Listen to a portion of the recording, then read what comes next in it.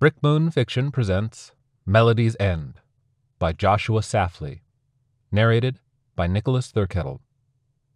To my human audience, I must emphasize one idea from the start. A man or woman may enjoy singing, but they will eventually tire. A fae will not. A fae can stop their song no more than a human can stop their breath. They are the mortal residents of the central world, the same realm from which the messengers proclaim their voice, through which all the earths are sustained.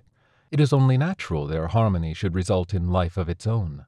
These are the fae, also called the song folk, creatures whose essence is found in rhythm and patterns. All this is important for two reasons. Firstly, when a fae's song ends, they perish. It is the same as when a man's inner fire fizzles away. Secondly, a fae's tie to the central world is his or her song. So if one's song were to deviate significantly from the realm's harmony, if one were to become discordant, that individual would cease to be a part of the world. The discordant twist into all manner of aberrant forms and then vanish, but to where, the fae know not. By the accounts of the very few returned, it is a horrid place, a land of ugly and bizarre beasts, a land where the elements conspire against life, a land utterly devoid of magic and music. One fae went by the name of Seltorus Adius, and he was dying. At 200 years of age he was elderly, but he was not so old one would expect his life to pass. The fact is, he was injured. The fae make war as all peoples do, even in the presence of the messengers who sing odes to peace. Perhaps their conflicts are more brutal for it. In any case, Seltorus was a soldier in one such war of his younger years, and he paid dearly for his participation. His soul song beat like marching boots and cried like the anthem of his company. He rushed into battle with all the passion of one fully given to the cause. He never failed to protect his fellows, and stood out as an exemplar of bravery. Unfortunately, this made him a prime target. Determination chanted in the hearts of the enemy as well. Seltorus left the wars heavily decorated, but also bearing innumerable wounds. He had fought off more soldiers than anyone else in the company. Most of his bones had been broken, his face and back were scarred, and his left wing was torn.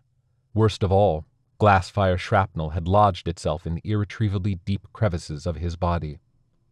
None of these had caused any real trouble for the past century, though Seltorus missed flying terribly. However, the glass-fire in his chest had begun to burn, growing more intense with each passing day. Seltorus's limbs grew weak. He was always tired. He could feel himself slipping away. He needed no healer to tell him his inner fire was reduced to mere embers, and even that would soon extinguish. No longer could Seltorus make a great melody. Some days his song was reduced to a mere hum, but he still took the time to sit out in his yard. Here he would meditate and proclaim the little wonders of the world. Even his feeble warbling caused flowers to open, bees to buzz, soil to churn with the overjoyed wriggles of happy worms, and sunlit leaves to glow with an unworldly vibrance. These minor miracles were nothing compared to the power he held in youth, but they were enough to bring him happiness. However, there was something that could steal his happiness. One evening Seltorus sat cross-legged in his garden as he always did. He was entranced by the beauty of life, enraptured by the flow of nature, and it swelled with his melodies. Knowing his own life would soon join this flow, Seltorus was nearly brought to tears. However, something suddenly infected the moment, shattering it like glass. The growth of plants screeched to a halt. Their stems twisted into unsightly tangles of sharp corners, some to the point of tearing. Flowers wilted. Insects took wing at random and fell. Truly ugly symbols dug themselves in the dirt, and even tree bark. As tightly wound as Seltorus was with his garden, the invader had to infect him as well. Gasping as he clutched at his chest, Seltorus's eyes sprang open. He was shocked for them to focus on a benign-looking middle-aged male fae and a beaming young female. "Grandpa!" the young one exclaimed, for the Fae can speak and sing at once. She tackled Seltorus in a bear hug. He was astonished, but he returned the embrace even as he commanded his body to ignore the pain that flared in his chest. The girl flitted away and grinned at the old man. "I'm going to go and put my things away, all right, Grandpa?" she said. The young female skipped away without waiting for a reply, and all the strange phenomena retreated with her. Color returned to flowers' petals, the corners in their stems smoothed, the insects returned to their normal selves, and the symbols in the dirt wore away. Seltorus stared. The middle-aged male chuckled and offered Seltorus a hand. He took it numbly. "How are you doing, old-timer?" the male asked. "Sorry to scare you. I have no idea how we got here so early." "Hello, Abbess," Seltorus said. He still watched where the girl had left. "It seems I'm not doing as well as I thought." "Yeah, she's grown a bit," said Sel Abbess. "What's it been, 15 years? Can you believe she'll be 50 in a couple months? I'm telling you, it's difficult for me to see my baby girl as a grown adult. I know you are probably rolling your eyes. You've been through this before, but it's all new to me." Seltorus scratched the side of his face. "When did she change color?" he asked. Said Sel Abbess. "Oh, yeah, it's been a while. She used to have tabby stripes like me," mused Seltorus. "Well, I wouldn't take it personal. All the kids have clashing tones these days," Sel Abbess said. Seltorus humphed and turned to the botanical carnage at his feet. "Sorry about that," said Sel Abbess. "Setmek is not very good with living things." "A Fae not good with life?" Seltorus demanded. Sel Abbess shrugged. "Nobody her age is. Don't worry, they'll grow into it. As you said, they're Fae." Seltorus wiped his brow. It did not matter what Sel Abbess said, the seed of worry was already deep-rooted in his heart. Upon returning to the little wooden house Seltorus called home, he found his granddaughter easy to track. The ordinary spiral pattern adorning the sand floor had been overlaid with a trail of those strange angles and ugly symbols. These telltale signs led to the hall and back out, where Selasetmek watched him, grinning ear to ear. His heart melted to see her smile. "Want to play a game, Grandpa?" she asked. Seltorus truly did, for he had missed his granddaughter these 15 years, but he had told her no and that she should play with her father. He needed to make dinner for them. Sel Abbess was more than willing to play, so Selasetmek grabbed a board and they sat in the sand. Seltorus wandered to his stove. He watched them play, but his eyes were on the sand. The markings surrounding Sel Abbess were not spirals. In fact, they were straight lines, but they branched and grew. Not to mention the spacing between them seemed to come in a pattern. It was a clever riddle, a rhythm of its own. In contrast, Selasetmek's shapes were anything but harmonious. They crowded her and overlapped one another. They came in no particular order, and they made no larger whole. The ground around the girl became little more than a mess. There was also a disturbance in how they colored themselves. Sel Abbess had fewer colors than Seltorus, but they were just as vibrant. If Seltorus was being honest with himself, they were more so. The only real difference between them was that Seltorus's colors recalled woodsy clearings and Sel Abbess's the meadow. On the other hand, Selasetmek displayed neon blotches of green, yellow, and red against a black backdrop. Her colors reminded Seltorus of nothing in particular. They were just garish. The grandfather's song played low. Seltorus prepared bread, 3 slices of fish, and a bowl of seed. He laid out the food, and the family of 3 took their places around his table. Seltorus asked Sel Abbess to lead the prayer. Unbeknownst to the middle-aged Fae, grandfather and granddaughter watched each other with squinted, smirking eyes as he gave thanks. It was an old ritual of theirs, a bit of a running gag. The prayer concluded, and Sel Abbess handed a piece of bread and a slice of fish to each Fae. Even as an elder, wartime habits died hard with Seltorus, so his food was gone in no time at all. Then he swallowed a single scoop of seed, and he was ready. He sang a song of growth.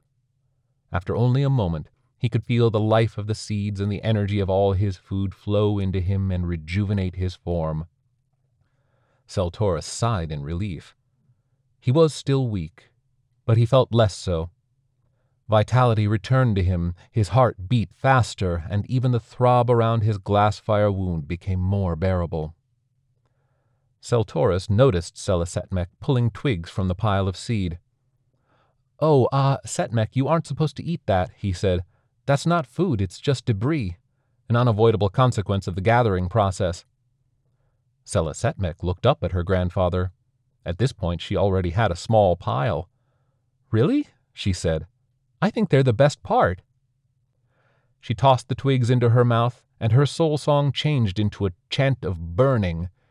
The black parts of her darkened like coal, and her neon splotches lit like lamps. She grinned proudly as smoke poured forth, and her grandfather gaped in shock. Sel-Abbas took note of this reaction and frowned at his daughter. Selasetmech smiled apologetically, taking some seeds and singing her own song of growth. Even so, it was too staccato for Seltorus to feel comfortable. To him it was just noise. It was then that Seltorus decided he had to do something. He woke Selasetmech early the next morning and asked her to meditate with him in the garden. She was groggy, but she agreed. Truth be told, Seltorus was tired too, but he would not let her see that. She did not need to worry. Seltorus patted the ground beside him, and Selasetmech sat. She blinked sleepily. He took a dead flower in his fingers and tapped her arm. "Watch this," he said. Seltorus sang with vigor that was only half faked. It was certainly real enough for the flower as it bloomed in his hand, decapitated though it was. Its stem even regrew when set on the ground. Seltorus grinned at Selasetmech. She seemed confused, so he handed her a flower of her own. "Try it yourself," he said. Selasetmech took the flower, but her eyebrows arched with doubt. It seemed to desiccate in her hands even as she quieted her song. She looked to her grandfather. "Go on," he encouraged her. She sang, but the petals crackled into ash. Seltorus had to fight to keep himself from clamping his hands over his ears. He smiled to reassure Selasetmech, but she looked sad. "Try again," Seltorus said, handing her a second flower. Selasetmech was skeptical, but she sang to the flower more softly this time. Seltorus saw the angles in the dirt smooth. The flower in Selasetmech's hand twitched. It grew, albeit in a strange shape. Amazement in her eyes, Selasetmech beamed at her grandfather. However, she must have hit a wrong note as she did so, for thorns burst to life and snagged her fingers. She cried out in alarm, her song abruptly changed, and the flower caught fire. Its smoldering remains crumbled as they hit the ground. "I'm so sorry, Grandpa," she exclaimed. "I'm just not used to this. Let me show you how I sing." But Seltorus raised a hand. He knew what she needed. He struggled to his feet. "Do you need help, Grandpa?" asked Selasetmech. "No, dear," Seltorus replied, though he ached for her assistance. As Seltorus rose to his full height, he breathed in deeply, banishing the pain in his chest to the back of his mind. Selasetmech joined him with a single flap of her large wings. "Well, aren't you something?" Seltorus said. Selasetmech shrugged, smirking. "Get ready," Seltorus said, and he began a song. He started low and slow, but his music rose both in pitch and frequency, with the foliage seemingly rising with it. He began a second melody that intertwined with the first, and shiny beetles could be seen climbing grass stalks. With the third, sparrows lighted in the trees to watch. They came down, flying in circles around Seltorus as he incorporated thrills and warbles in his song. They flew in tighter and tighter. Seltorus's song came to a crescendo. He was giddy. He spun to Selasetmech. And she looked confused. "I don't get it," she said, tapping her ear. "It just doesn't sound like music to me." Seltorus ground his teeth. He held out a hand, to which a beetle buzzed, and he thrust the little creature into Sela Setmek's hold. "Grandpa, no!" she cried. "This is the push you need," he insisted. His song was higher, louder, and unpleasant. He forced her fingers to close over the insect. "I can't!" Sela Setmek exclaimed. "You can." "Grandpa!" There was a sudden pop, and Sela Setmek screamed. She dropped the bug. Seltorus saw it had burst like a grape. Shocked, he released Sela Setmek, and she fell. She wiped her hands on the grass repeatedly. I'm sorry, she kept saying. "I didn't mean to do that."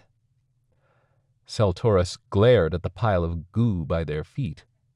Nothing had been fixed. If anything, Sela Setmek's song was more chaotic. His own became low and quiet. "I know how to take care of this," he said. He marched directly to the house to tell her father. He found Sel Abbas waiting at the table. "Why did you do that?" Sel Abbas asked. Seltorus ignored him and said, "I'm taking Setmek to the forest." "Why?" "Why? You saw what just happened," Seltorus exclaimed. "Yes, you forced my daughter into a situation she neither wanted nor was prepared for," said Sel Abbas. His tone was cool, his tune menacing. His eyes were unblinking, locked on Seltorus. The elder stepped closer. "Don't play this game with me," he warned. "My granddaughter is sick, and you haven't done anything to help her." "Sick? What are you talking about?" Sel Abbas demanded. "I will not lose someone else to discordance," Seltorus roared. Sel Abbas was taken aback. "How dare I raised her? I have every right to talk about what happened to my daughter," Seltorus said. Sel Abbas shook his head. "You weren't there. Setmek isn't acting anything like her mother in those days." "Two different Fae don't need to have the exact same symptoms to both be sick," Seltorus said. He turned to leave. "I'm taking her to the forest." "Fine," said Sel Abbas, "but only because it gives you time to tell Setmek about your failing health." "What?" "Your glass fire wound in particular, old-timer," said Sel Abbas. Seltorus was dumbfounded. "How do you know about that?" he asked. "I have people check up on you from time to time," Sel Abbas said, crossing his arms. "You're not as difficult to read as you think." "But Setmek doesn't know," asked Seltorus. Sel Abbas shrugged. "She's young. I didn't want for her to hear it from me. But mark my words, if you don't tell her, I will." Seltorus stared at his son-in-law. "Fine," he said, and he left. Wide-eyed, Sela Setmek waited for him in the garden. "I heard shouting," she said. Seltorus grunted. "We came to an understanding," he said. "Come with me." The great forest was an enormous nature sanctuary, at whose center once sang the messenger Illiphides. The area still seemed to pulse with life, overflowing with plants and animals, and the trees there grew to gigantic heights. The forest was a good distance away, so Sela Setmek's first instinct was to unfurl her wings. Seltorus only had to open his own to remind her why that would not work. The two took to the open road, heading for the river docks. The paths were crowded, and they passed every kind of Fae imaginable. Some were long and thin as vines, and some were round like stones. The younger ones blurted ugly drivel, not unlike Sela Setmek's song. Seltorus scowled at these bad influences. The two found a transport gondola and told the Roman to take them to the forest. Sela Setmek was uncharacteristically quiet, but that was fine. Seltorus did not really feel like speaking. He noted how all the fish clustered near the gondolier and himself, but avoided Sela Setmek. It took nearly an hour to reach the forest and find a point suitably deep for Seltorus's liking. They clambered up the muddy bank, surrounded by skyscraping tree trunks. Seltorus paid the gondolier, who told them when and where they could find a return ride. When he left, Seltorus and Sela Setmek were the only Fae in sight. Humming nervously, Sela Setmek wrapped her arms around herself and looked around. "What exactly are we here for?" she asked. "Look at the trees," said Seltorus. "Eliphides' song still resonates here, so it's the perfect place for inspiration. We will sing until the music of the forest soaks into your soul." Selasetmec looked skeptical. "I appreciate what you're trying to do, Grandpa, and I respect people who can tap into nature. I really do," she said. "But it's just not me. This isn't going to work." "Yes, it will," Seltorus insisted. "Let me sing for you," said Selasetmec. "I would love to hear it, but you don't sing," Seltorus snapped. Hand to her chest, Selasetmec stepped away. "What?" Seltorus said, "The sounds you make are discordant." "Oh," said Selasetmec. She looked at the ground. Selasetmec backed away, uphill, and when Seltorus called for her, she turned aside. She seemed dazed rather than rebellious. Her eyes were glazed. She wandered to one of the giant trees to feel its bark, but recoiled at the touch. She sat among the roots, facing Seltorus, but not looking. "You're wasting time!" he yelled. Seltorus crawled up the embankment to get her, but he slipped in the mud. He felt a sharp pain in his knee before it, too, slipped. He fell in the muck with a wet splat. Selasetmec did not react, and Seltorus was forced to stay where he lay, catching his breath. Selasetmec eventually spoke. "I do sing. My songs are about the way it feels to wait for thunder after lightning, and the weightlessness of falling, and the moment you slip to sleep. I sing to the tune of sparking flames and bubbling drinks and groaning archways. I thought you could hear these too." Seltorus did not know how to respond. There came a great cracking sound downriver, which was followed by sloshing. Seltorus rolled his head through the mud to see. From the cover of the trees came a monstrosity. Its head held 8 feet above the river in which it waded. Half a gondolin was dragged behind it the way a child drags a toy animal. The monster saw Seltorus, and its pace quickened. Seltorus scrabbled desperately at the mud, but he was stuck. Looking up, he realized Selasetmec could not see the danger. In a voice he had not used since his war days, Seltorus roared, "Run!" The aberration was upon Seltorus in seconds. Lanky arms lifted the old fay in webbed claws. He caught a glimpse of the gondolin wreckage floating away before finding himself held face to face with the beast. It was gray-skinned, almost blue, with pupilless white eyes reminiscent of the moon. A proboscis extended from its face and ended in a toothy muzzle. The giant inspected its prize. "Do you like water?" it asked. Taken aback, Seltorus answered yes. "I love water," the monster said, wheezing and sighing. "I could listen to its burbling all day. Nothing's better than that." The monster's eyes closed, and it raised a hand to its ear. It shivered. "The only good music," it said, "comes from water. Lakes, oceans, rivers, puddles. We need water. It sustains life. Even canyons are carved by water." Seltorus did not respond. The monster's eyes opened. "Hey, did you say you liked water?" it asked. "I did," said Seltorus, but the monster's eyes narrowed skeptically. "You don't seem enthusiastic," it said. "The river is right here." Seltorus replied, "The river is great. The forest is great." The monster nodded. "Yes, the river is great." The beast took a moment.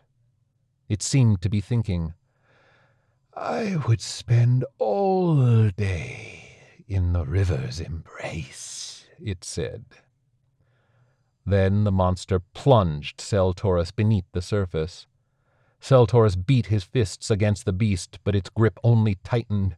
The air was squeezed from Seltorus's lungs. He felt dizzy. The only thing keeping him conscious was the searing pain the glass fire brought him with each beat of his heart. There was a burst of light from above. The monster roared, and Seltorus was suddenly able to breathe again. He gasped for air. He did not have a moment to rest or catch his bearings as he was flung aside, and he soared as he had not in a century. His wings beat instinctively, but to no effect. Seltorus slammed against the base of a tree. Seltorus saw white, and his ears rang, but he fought to regain his senses. The first thing he felt was pain. It seemed as if the glass fire had spread through his every vein. Secondly, he realized he lay in something wet, warm, and sticky. He did not need a healer to tell him what. However, these trivialities were pushed aside when Seltorus's vision returned. Everything was blurry at first, but he saw his granddaughter in grave danger. He could make out the silhouette of the monster wrapped in a funnel of flame. Selasetmec was singing, and the water around her feet vibrated wildly, as if boiling. It did not let her sink. Something changed in Selasetmec's tune, and the fire disappeared. The monster grinned triumphantly for 1 second before lightning arced in streams along its body. It yowled in pain. Selasetmec turned to her grandfather and ran. Her wings unfurled. She took to the air like a great heron. She closed the distance. Her arms hooked beneath his, and for a moment they were airborne. However, a webbed hand slung forth and nabbed the retreating Fae. Something from his war days returned, and Seltorus snapped the monster's thumb. It yowled again, dropping its prey, and they fell by the river's edge. Water swirled around Seltorus's feet, and he realized he could not move them. Seltorus would never know how what happened next came to transpire. He did not ask Selasetmec to sing, nor she he. Like the flapping of his tattered wings, it seemed to happen without decision. The only thing Seltorus knew about the song is that it happened now, when he turned to see his granddaughter. He found her already watching him. Her chin was scraped. He first heard the song coming from Selasetmec, but it rose within himself in the same instant. The monster shrieked and thrashed in the water. They paid it no mind. They watched each other and listened.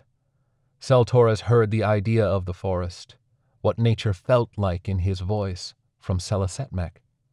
He learned about all the energy in the air and all the stresses in the structures that surrounded them. These sounds molded, mixed until Seltorus's world was revivified with renewed life. It just was not life as he had always imagined. He could see the same process in Selasetmec's eyes. The song swelled from grandfather and granddaughter seemingly of its own accord. It brought them together. It rose and grew stronger. The monster lurched towards the Fae, crying, "You can both drown!" A wall of flame lit, bowling the monster over. From the embankment, roots reached forth like ghastly hands beyond the grave. They ensnared the monster, held it back even as it struggled. A great wind howled about, rushing in circles like the sparrows of the morning. The whole atmosphere seemed alight with a crackling force. Then Selasetmec stood. She shouted to the thing, "Go away!" The monster shuddered as though pierced through the heart. It became blurred. It was like a ghost. For a moment, the monster snapped back in focus and opened its mouth, as if to express regret. But it faded into nothing, saying nothing. The flames and wind vanished. All was quiet again. Selasetmec collapsed in the mud. "I'm not one of those things," she said. "No," said Seltorus. After a pause, "I'm sorry about today." Selasetmec smiled. "I know you just wanted to protect me." "That's all I ever wanted, really," Seltorus admitted, chuckling. The pain flared in Seltorus's chest. He saw the mud around him stained red. "Setmek," he said, "I'm dying. I was already dying, but now." Sela Setmek nodded. In a quiet voice, she said, "I figured." Seltorus did not say anything at first, but he could feel the strength leaving him, and he knew this was his last chance. He managed to place his hand over his granddaughter's. He asked, "Can you sing for me?" So Sela Setmek sang again, but not to change the world around her. She sang of the things she had learned in Seltorus's music, the things she had learned from him, and he listened until his own soul was gone. Like the end of any great song, it was Seltorus's silence that resonated the loudest. Joshua Safley is a writer, math educator, and general questioner. He has been creating stories since he was a small child, mostly about magic or animals, especially dinosaurs. He received his B.S. and M.A. in mathematics at the University of North Carolina at Greensboro, and though many might suppose this analytical training would stunt the imagination, it has only encouraged him to pursue the connections between all things in his writing. He lives in Clemens, North Carolina, and still watches cartoons when he can. This has been a production of the Brick Moon Fiction Podcast. If you like what you hear, please give us a review on Apple Podcasts, as it helps us find a bigger audience. For more information on Brick Moon and special offers, sign up for the Brick Moon Fiction newsletter at brickmoonfiction.com. Thank you for listening.